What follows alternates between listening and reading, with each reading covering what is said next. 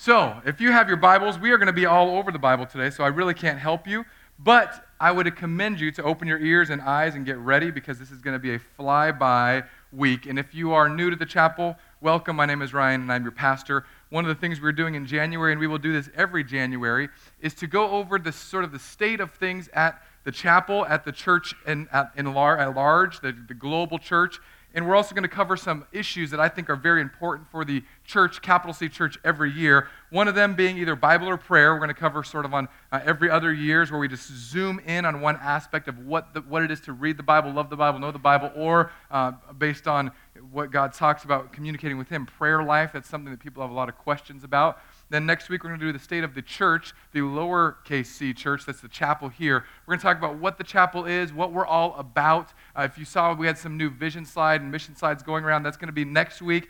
The week after that is the state of the church globally, the fact that now the majority of the Christian church is actually non-white, non-Western civilized people. The Eastern churches in the countries from around the world have overtaken by population, which is awesome, and it's shaping Christianity in a new way. We're going to talk about that. Then we're going to talk about race wars. That's going to be very intense probably, and I don't know if I want to use the word race wars, but there is so much racial tension in our country. There's so much put in the news about this race and that race and these riots and these cities that I want to bring the gospel to the center of that issue and say this is how we should live as Christians in light of the good news of Jesus. And then we're going to close it out with a sanctity of life sermon, and then we're going to head into the month of love. Everyone tracking with that? There's your January. There's your cheat sheet. Let's pray, and we're going to jump into today, the Bible. Father, I thank you for your word. I thank you for this new year. God, I pray for those people who set resolutions that you would give them a holy resolve. God, I pray for those people who have already failed at their resolutions that you would give them your love and kindness. And Lord, I pray that this year would be a year filled with your word in our hearts, our heads, and our hands, that we would not only look at it and think about it, but that it would influence our affections and that it would influence our actions. We love you. We commit this morning to you in Jesus' name. All God's kids said, amen. Okay, so when I got saved, it was awesome. I loved meeting Jesus. One of the things I didn't know were all the sins that I had to stop doing. You guys kind of know that. The very first sin that I got, it's called rebuked. In Christianity, when you sin, sometimes a loving brother or sister that doesn't like you will rebuke you. It's a word that means correct you, and if you do love someone, you should correct them. But the very first sin I got rebuked for was cutting in line. This was the first one. I mean, I had a lot of worse ones in my life that they could have gone after, so I was kind of grateful. But I became a Christian. I did the whole, dedicate my life to Jesus thing. And then I was in line with a bunch of students at my high school, and as you can tell, I'm built for stealth. No one can ever see me coming. And so I just kind of slipped into this line, all 6'6" of me, and I was like, boom. And then the little tiniest girl in my choir at school just taps on my shoulder, boop, boop, boop. And she goes, "You cut." And I said, "Yep." And then she said, "You just gave your life to Jesus this week. You cannot cut." Looking around, does anyone see this little girl talking to me this way? So I put my head down, went to the back of the line, and like, "Jesus, do you really think I can't cut? I didn't read that verse yet." Because I didn't know the Bible yet. And by the way, I read the whole Bible just to find out. And you're allowed to cut, apparently, because I couldn't find it anywhere. My story with the Bible goes on because I was at a church where the junior high guy quit, and I was loud, and I would talk in front of people and tell people about Jesus because I didn't know any better. I didn't grow up in the church, so I didn't know that I was supposed to be scared of evangelism. So when I got saved, I just told my youth pastor, "What do I do?" And he said, "Go tell everyone at your school about Jesus." I'm like, "That's what Christians do? Let's do it." So I walked around, started telling people about Jesus. The Christians didn't trust me. They thought it was a big prank. All my heathen friends didn't like me because I didn't want to do what they were doing anymore. And then this junior high guy quit, and the church I was at said, "Hey, you're telling everyone at your school about Jesus? You're talking about him? You sharing the good news?" I'm like, yeah, I do that. "Well, our junior high pastor just quit. Can you come be the junior high pastor till we find a new full-time one?" And I was like, yeah. What do I do? Do I just tell them about Jesus? Like, yeah. So I walk in my first night. I did my hair all up. Back then it was the middle part hair, the frosted tips thing, puffy vest, NSYNC style. I was in this to win it. And I went into this group, and these are just a sea of little prepubescent children. And I'm this giant, goofy 18-year-old kid. I have no idea what I'm doing. And all they do is they look up and they say, "Wow, you're like Goliath." But mind you, I haven't finished reading the Bible yet at this point. So I look down at these little kids and I say, "Who is Goliath?" And I should have got that from childhood, the cartoons and such, but I just didn't. I didn't get through this book. And this book, you guys, is so important. One last story to illustrate how wet behind the ears I was. In that first youth group I was at, we had 3 stories. First story, second story, third story. They put the high schoolers on the top story. And we had a big old third-story balcony. Within my first few months of Christianity, this was my second rebuke that I remember, me and all my guy friends were seeing whose Bible was the bounciest from 3 stories. So you can imagine at a conservative church where people wear ties and suits and Dracar Noir cologne, they were not pleased about me bouncing my student Bible from the 3rd story. And I got heavily rebuked for that one.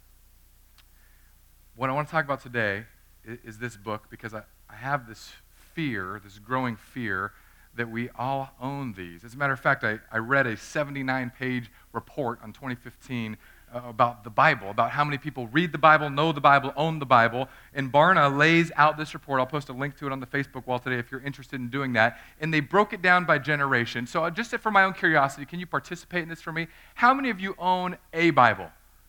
Own a Bible. Okay, if you don't own a Bible, you can steal one from Lost and Found. People have already stolen all the other Bibles that we got. It's cool. By the way, the Bible at a bookstore in Chicago was the most stolen book, which I think is hilarious and awesome.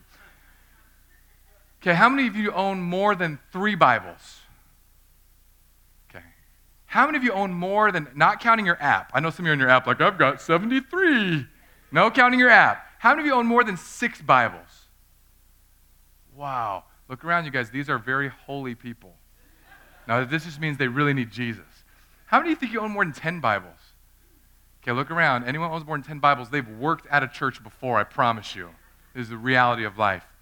One of the things about the Bible that I love is that it is the Word of God. I'm going to read a bunch of passages today. So we're going to start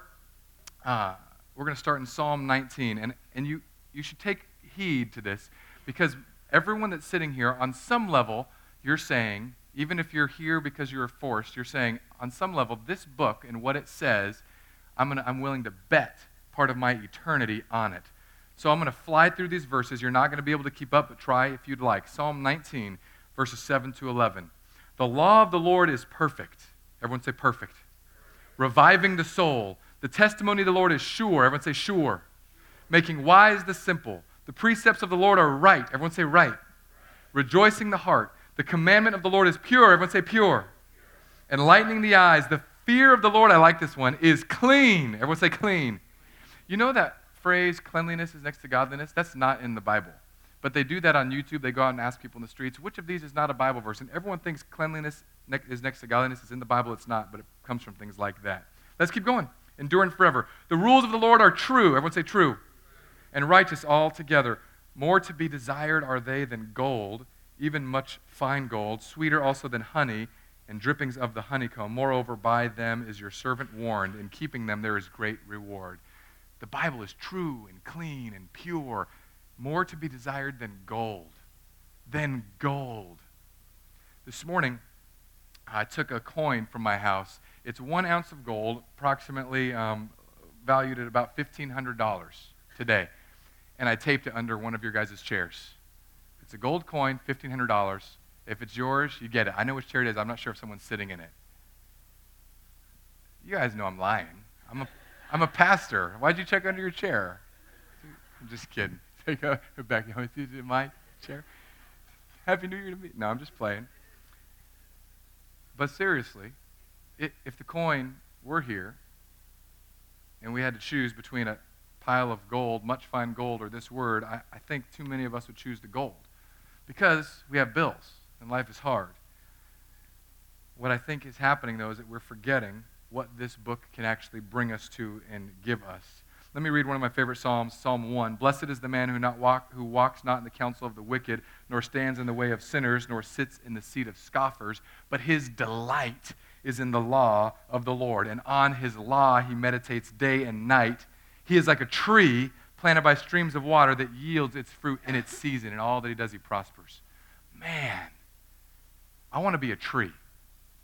I want to be a tree that is planted by a stream, and I want to be strong in the Lord And I think sometimes I've forgotten that the way to do that is to be planted in God's Word, to delight in God's Word. So, the Bible, we all own one. If you don't own one, you could steal one from your neighbor because they probably own 2 or 10. I want you to commit this year to try to just read the Bible more than you did last year.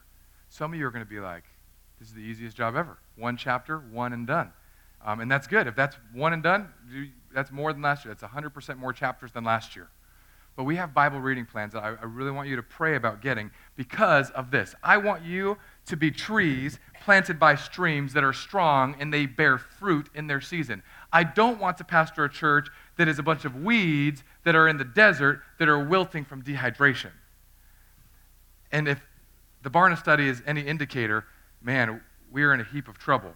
But what's interesting is this, and I just want to do a survey just to see how close the Barna study was to you guys. How many of you believe that if more politicians read the Bible, this was a legit question, that our country would be in a better place if more of our politicians read the Bible? I'm just checking. Some of you are like, they're beyond help. The Bible ain't going to help. You need to lynch them with the Bible. You ain't going to help them with the Bible. Over 50% of all people, this is including millennials, so millennials are the 18 to 30-year-olds, and then the Gen Xer types, me, is the 31 to 45-ish, and you got the boomers, and then the builders. Everyone across the board, the majority would say, so over 50% said, yes, our politicians should be reading more of the Bible. I thought that was very fascinating. 7 out of 10 Americans believe incorrectly that the Bible is currently available in all of the world's languages. Did you know that the Bible is still not in the hands of people who don't know Jesus? I remember when I was in India, it was the weirdest feeling to me because I was walking around with my friend, and we were in these tea gardens where they oppress people, and it's very bad news stuff. And the tour guide I was with was walking with us, and I was asking about Jesus and all the stuff in the area. And then he goes, look that way, Pastor. And I look up this big hill.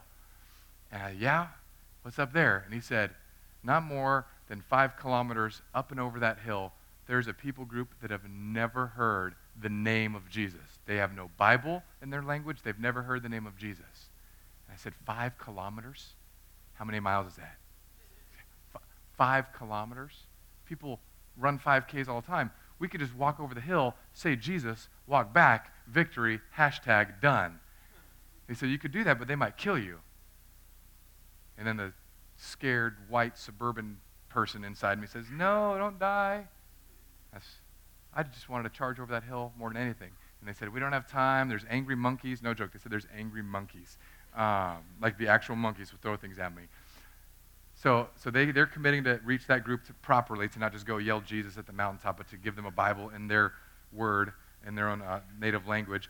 But I think that's fascinating to me, that the Bible is not available in still very many countries. It's only available in about 72% of the languages of the world. 72%. 72%. I've got so many Bibles at my house and so many translations. I don't know what to do with them. I've shared this before. When I get too many Bibles, I bury them in a Tupperware that's waterproof, and I write a note, and I just bury it in the ground somewhere in the wilderness and hope that somebody finds it one day, because I don't want to get rid of them, don't want to throw them away. Nobody wants my used Bibles. But that's what I do. But there's people out there that are dying for one page of the Bible. In the 1950s and 60s, my friend Bill Scott was a missionary in India, and he said, Ryan, when we first got here, he's an Irish guy, a little short Irish guy, so I don't want to try his accent, but he said, we could not get Bibles into anyone's hands. Nobody wanted the Bible. We'd give them Bibles, they'd rip out the pages and use it for fire. We'd give them Bibles, and they would use it for propping up a table or a desk or something else. So what we did is we just prayed. I rallied all my friends in India, and we prayed 24 hours a day, constantly, nonstop. Somebody was praying for India. And he said, Ryan, I can't explain to you what happened, but we went through a dark period where nobody wanted anything. Nobody wanted anything to do with Jesus. Nobody wanted anything to do with the Bible. So we just set our minds to pray. And then all across India, within a 2-year period, he said, we all felt it. It was like a darkness lifted. And as soon as it did, we could not get enough Bibles into the hands of people to satisfy their longing for the Scriptures. They had people that would be tearing Bibles, not out of disrespect, but to split it up in their villages so that you could have the New Testament, you could have this book, you could have this page, and they would look at it and treasure and read it like it was their life that depended on it. And here I am, I've got so many dusty Bibles at my house. I don't know why my heart constantly turns and wants gold. I think of golden things more than I think of Scripture things at times. Sometimes I forget that it's if I delight in the law of the Lord, if I delight in this book, then I'm like a tree. So we're going to do a little quiz. We had a Bible quiz before. Let's keep on quizzing. Are you guys ready? How many authors are there in the Bible, approximately? Who thinks there's more than 10 different authors? Okay, who thinks there's more than 20 different authors? Okay, there's 66 books, in case you missed that Bible trivia question. 66 books, more than 20. Who thinks there's more than 30 different authors? Anyone think there's more than 30 different authors? Maybe, give or take. I'm just kind of seeing who went to Bible college or grew up in a church. Who thinks there's more than 40 different authors? No one? 40? Going once? Going twice. The winner right here, the young man in middle school. Nailed it. Bible, 66 books, about 40 authors, give or take, that we know of. And in this book will give you joy and rewards and peace that you could have never thought to find otherwise. 2 Timothy 3:16 says this, all Scripture is breathed out by God and profitable for teaching, for reproof, for correction, for training in righteousness, that the man of God may be competent, equipped for every good work. Psalm 119:105, your word is a lamp unto my feet and a light unto my path. Anyone know that song? Thy word is a... You guys know that. All the gospel brethren in here got that. God's word is eternal. Isaiah 40, verse 8 says, the grass withers, the flower fades, but the word of God will stand forever. This is what the Bible is. Now here's why I think we should read it. Matthew 4:4 says, it is written, man shall not live on bread alone, but every word that proceeds from the mouth of God. Anyone here had a dark season in their life, been through a dark night? I call them the dark night of the soul. Okay, so here's one of my darkest nights.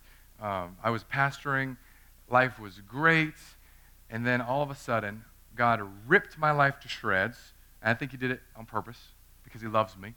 And my relationship was severed, my job was severed, I had nothing left, I had no money, I didn't know what to do, and all I had been up to that point in my adult life was a pastor. And I didn't want to be in churches anymore. I looked at churches, and they just made me sick to my stomach.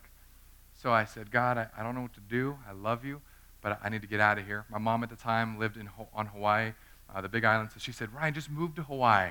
So I sold everything that I had. I took a camera, I went into my condo on Craigslist, and I took pictures like this before they had the virtual reality things, and I said, come take what you want, give me what you want.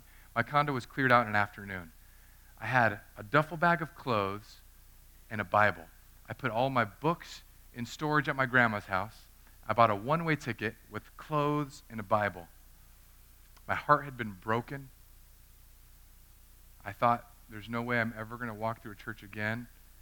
I can't stand church people. They bug me. They're so judgmental. They're so hypocritical. But God said, you need to meet me. So I put on my theology books, said, I don't need these. And I grabbed my Bible. It was the one I had just before this. Same Bible, different color. And I got off the plane. My mom picked me up. She was late. So imagine you're already feeling rejected. Your mother's late at the airport. I was all angry. Like, Mom, you're late. I'm hurting. I'm your son. And she said, where do you want to go first? You want to get some food? And if you know me, the answer to that question is always yes. But in this case, I said, no, Mom, I just need to go somewhere quiet, like a beach. So she drove me to this beach called Old A's, and I'll never, ever, ever forget Old A's beach. It's not a particularly beautiful beach, although it is in Hawaii. I walked down to the sand, and I just had my duffel bag in the trunk, had my Bible out. I sat down in the sand, put my feet in the sand, looked out at the Pacific, and I just broke down. I said, God, I've read so much about you, but I don't feel like I know you. I've got all these principles in my head, but I don't need principles. I just need a dad. And I cried and cried and cried. And then my mom knows me. She knows I cried during the Lion King, so she's just like, let him get it out. So I got it all out. And for the better part of that year, I was just pressing into God. Now, it was a little difficult because that's when my wife was trying to seduce me and bring me to the dark side. So it was a glorious time. I was literally on an island in the middle of the Pacific Ocean, and I would hang out with my to-be wife I would read the Bible. I worked as a substitute teacher in the school district, which was automated. So they would call me in the morning and say, do you want to work at this school? Press 1 to accept, 9 to decline. I'd look out the window, hit decline, grab my Bible, go to the beach. It was the life, and I would go back to it never again because I love you so much, sweet baby darling. And you want to know what's crazy about Hawaii?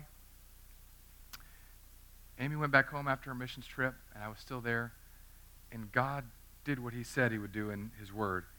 He said, I'll be here for you to give you life, to give you the joy and the peace that you're so desperately needing. I'll be here, more important for you, Ryan, than food. And I didn't know what that meant, because when I had first gone into one of the dark seasons of my life, I didn't know how to get God's answer. So I said, God, I don't know what to do. I'm going to fast, because I had read about it in the Bible. I'd been reading the Bible at that point in my life, and I saw Jesus fasted for 40 days. Moses fasted for 40 days back to back. So I thought, I think this is the Bible thing to do. Like, let's just fast for 40 days and see what God does. So I said, God, I'm going to stop eating for 40 days, which if you know me, that's a very serious thing. And I did. I stopped eating for 40 days, and I was miserable. Don't let anybody tell you otherwise. Fasting is a misery. It's absolute misery. But what happens is this verse, when you read it after you haven't eaten for 38 days, man does not live by bread alone, but every word that comes from the mouth of God. That verse means something real different. That verse means something real different. When your world is crumbling around you, and all you want to do is jump into some food, some sin, something, and you remember, I cannot live without this word. Are you there with the Bible? Do you have the faith to follow what the Bible says?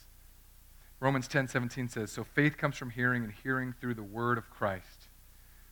If you want more faith this year in 2016, get in this book. If you've been thinking, I don't have enough faith, I don't believe enough, how can I get more belief? Faith comes by hearing, and hearing through the word of God. So get in the book and say, God, give me faith. One of the things I love praying when I go to the Bible, it's called the IOUs. I stole it from another pastor. I is incline my heart to your testimony. You know why I have to pray that? Because my heart is disinclined. My heart says, I don't want to do this. You know what my heart wants to do every day? No joke. I want to wake up. I want a big old pot of Buddy Brew coffee. I want at least 7 to 8 strips of bacon. And I want my kids to be obedient. And I want a foot rub. That's all I want. Every day. If I could do that every day, that's it. That's life. That's what heaven's going to be like. I don't know who's going to give me a foot rub in heaven, but I'm sure that bacon, Bible, foot rub, obedient kids, that's all there. Coffee. So I say, God, incline my heart to your word because I'm disinclined. I don't naturally want it. Have you guys ever wondered why you can pick up a Sports Illustrated magazine or a People magazine and you could read it for like 30 minutes without a distraction in the world? Have you ever wondered that? And then you pick up the Bible and you get through Matthew 1, chapter 1, verse 1, and you're already thinking about grocery lists, angry spouses, and everything else in the world. Have you ever wondered why that happens? It's not an accident. I mean, go do it today. Go get your favorite magazine, whatever it is. I know we're in Florida, so it's like Field and Stream. Go get that out, lay it next to your Bible, and say, okay, which one am I going to do? I'm going to just read Field and Stream, and just time. How long till I get distracted from something? And man, you could rip through that, and then you go to the Bible. Time. How long till I get distracted from something? It is not an accident. It's called spiritual warfare, because there is an actual spiritual presence that is trying to get you to not read your Bible because the enemy is trying to lie, deceive, and steal, and rob joy from you. And God's saying, I gave you a book to give you joy, life, and the path to Jesus is right here. Too many of us listen to the voices in our heads and the voices in our TVs rather than the Bible. Now, here's my problem, though, that I have to admit. I don't know how to preach this aspect. When I was growing up after I got saved in the church, it was like this heavy emphasis on the TV is evil and of the devil. Like, man, if you're watching TV and not reading your Bible, you suck. That's a paraphrase. And I felt so bad because I love TV so much. And now TV is even cooler. I don't know about you guys, but we got a new TV when we moved to Florida. My wife and I have had the same 32-inch TV for 8 years, 32-inch plasma. And I would go into Costco, and the TVs are so real nowadays, you could just smell the sweat on the team that's losing to the Pittsburgh Steelers. And now I just love it even more. I watched War Room last night because I'm a sucker for really good movies and then also cheesy Christian films. So I watched War Room. I was into it. My wife, she knew it was going to go down. because the TV is so real, I got sucked in. And they were praying in that movie and talking about Jesus. And I felt like I was right in there with Miss Clara. That's one of the main characters. You got to check this movie out. And she's praying, and there's a scene. I don't want to give it away too much because if you haven't seen it by now, you're a heathen anyway. So there's this scene where the wife is kicking the devil out of her house. And I'm not, I pretend, because my brother's half black. You know, I'm half Filipino. My brother's half black. So we all like make racial jokes. It's really bad. That's why I'm preaching about it in a couple weeks. But man, there's just this fire that certain races get that other races don't, right? Like there's like the Latino wife, you know, she'll kill people. There's the Puerto Rican ladies, like, you know, like they'll go post on a server. There's the Asian guys, you know, they're calm. Even if someone slaps them, they're like, I'm calm. That's like our personality. But there's this thing that I just wish I had, like this fire. So this wife, she's walking around her house with her Bible because she knows that her house has had havoc wreaked on it. That Satan and that non-Bible reading, non-praying has just dominated her house. So she's kicking Satan and evil out of her house one room at a time, just sort of flushing them out. Devil, get on out. You ain't welcome. Jesus won. And it's getting all gospel-y, and I'm like this. And then literally she walks back into her house, closes the door, and then opens it back up and says, and one more thing, talking to Satan. And I kid you not, my wife mocked me for this. I literally was so into this movie, I threw up a fist pump. I was like, yeah! And she goes, did you just seriously fist pump? I was like, no. I had an itch on my other elbow. You know what got her to that? She started writing these verses down on her wall. She started saying them and saying, I'm going to pray, and I'm going to commit myself to praying God's word for my family, and that's what changed the script. That's what changed the trajectory. So many of us right now are listening to the same stories over and over and wondering why our life can't get off of this jacked up, messed up track and onto one that's God-centered, Jesus-loving. It's because we keep listening to the same sermons. We keep reading the same books, and they're not sermons or books. Let me just clarify. We keep watching the same shows. We keep listening to the same things, and we don't get our eyes off of that and onto Jesus. And then we say, why can't I love Jesus more? It's because we keep putting our eyes and our heart on something that is going to take us down that track. It's like a railroad. It's really easy. Railroad tracks, they go the way that they're laid. And if you're looking at a track that's aimed that way, you're going to go that way. If you want to go on a Jesus track, you've got to go on the tracks that God laid. You've got to get into this book. Man, here's what I love about the Bible. The Word of God is living and active. Living and active. This book is alive. It's alive. This is the only book that I've been able to read this number of times in my life. I've read a few books a few times. I've read Lord of the Rings a bunch of times because I'm a nerd. I just read this book about Florida, A Land Remembered, that everyone says was awesome, and the teenager said it was terrible. I loved it. I'm going to read that again. But this book I read every year. Since 2006, I've been reading the same reading plan called the Discipleship Journal Reading Plan. That reading plan is on the back of guest services. This year, I'm switching for the first time since 2006. I'm reading a Bible reading plan. No joke, this is what it's called. The Bible Eater. That's what my Bible reading plan is called. The Bible Eater. A plan for feeding on Christ in the whole Bible in 1 year. Because I like food, you guys. Here's what I want to tell you. Make a plan to get more Bible in you this year than you had last year. If you fail, don't feel bad about it. I wrote this huge frequently asked questions on the website talking about if the Bible's too hard, if it's too much reading, if what translation do I use? All these questions that I get when talking about the Bible, it's on the website right now. But I want you to make some sort of plan to read the Bible because it is living and active. And this living, active Bible, as you read it and engage with it every day, it will be sharper than a two-edged sword. It will pierce your life, the division of soul and spirit, joints and marrow. It will discern the thoughts and intentions of your heart. The Bible is the one book you can't hide from. You can hide from a lot of things in life, but you can't hide from the Bible. When you pick up the Bible, even if you play Bible roulette, which I don't highly recommend. If you don't know what Bible roulette is, this is the game of Bible roulette. I say, hey, where are you in the Bible? And they say, oh, I just pick it up in the morning, and I kind of go like this. Bam! And I read a verse, and I say, God, speak to me. And sometimes he does, sometimes he doesn't. The reason I don't play Bible roulette is because I've seen that go down where you play Bible roulette, and then the one verse you read is about a guy peeing inside of a cave, and you close it and say amen, and you have no idea what that story's even about. It's just weird. Like, you don't want to be that. Or you have a Bible roulette, and all of a sudden there's kids yelling at a bald guy, and a bear ate the kids. Well, I don't like this religion. Let's close that book right up. get in the Bible, learn the story. If you don't know where to start, get a Bible reading plan. If it's too much reading, just read one column of a Bible reading plan. The other reading plan that I put out, there's 3. There's Bible Eater, because that's what I'm trying, so I wanted to share it with you if you want to try it. There's the Discipleship Journal. I like that because you read from 4 different spots. Old Testament, wisdom literature, Psalms, Proverbs, Ecclesiastes, Song of Solomon. And then you read a New Testament book, one of the letters, and a gospel, which is Matthew, Mark, Luke, or John. So that's why I like that, because it broke it up each day. You had 4 sections. And then there's the chronological Bible, which is a couple people have said they're already into that one. They love it. That's where you start in Genesis chapter 1, but you read the Bible in the order, as best we know, that it actually happened. So for those of you who don't know, the Bible is 66 books written by 40 different authors over a span of 1,600 years.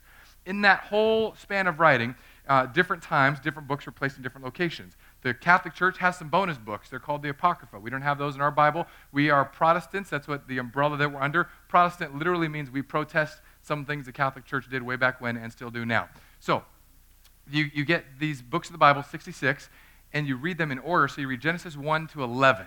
And then you take a stop right there, because that's a new break in the story. Guess which book would insert right there? Anyone have a guess? Job. Yeah, or Job, if you don't know what Christian church language is like. Sometimes we only talk Christianese. The book of Job is right there. He's the guy that gets beat up, smashed up, messed up from God, and he complains and whines and then gets dined, and then he gets his stuff back in the end. And then you finish Job, you go back to Genesis 12. But what's really interesting about the chronological book of the, order of the Bible is this. Some of you have read through all those crazy names just in the table of contents. Malachi, Habakkuk, Hosea, and you think, where do those all fit in? What I love about the chronological Bible is that as you're reading the history books, those are the 1st and 2nd Samuel, 1st and 2nd Kings, 1st and 2nd Chronicles, it will insert the prophets into there so you know, okay, as this king is doing this, that's when Isaiah says that. As this guy is doing this, that's when this psalm is being written. Because then it makes way more sense when you read Psalm 51 that you find out that David got busted sleeping with Bathsheba in front of the whole kingdom, and then he wrote that heart-wrenching psalm that says, I'm a wretched sinner, I need God's grace. Then those things make sense. So that's what the chronological Bible reading plan does, and it starts from Genesis, goes all the way to Revelation. Was that too fast? Okay, I haven't had coffee. I'm sorry if I'm going too fast. Next, the Bible in Jeremiah 23:29 says, Is not my word like fire, declares the Lord, and like a hammer that breaks the rock in pieces? We've done this before. I told all the wives, and this prayer has been so great. I've gotten so much feedback about this prayer. I told all the wives, if your husband's a bum, this is what you do. You say, God, get him, amen.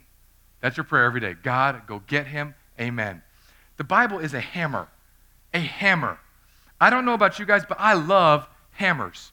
I love breaking things. One of the joys you can have as a teenager is the first time someone gives you a sledgehammer and a wall. Anyone done this before? It is exhilarating. The one guy that's like from Florida, amen. Give me a wall and a sledgehammer, that's a good time. I can't wait to give my kids a hammer and a wall on purpose. They've done it on purpose to break it down. God's word is a hammer that can break the hardest of hearts. Some of you know there are areas in your life where your heart is hard, where you say, God, you can have every area except for this one.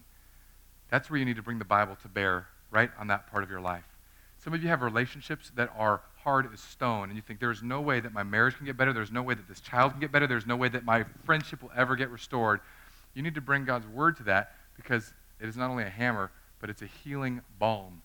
It will not only break down, it will build up the correct way.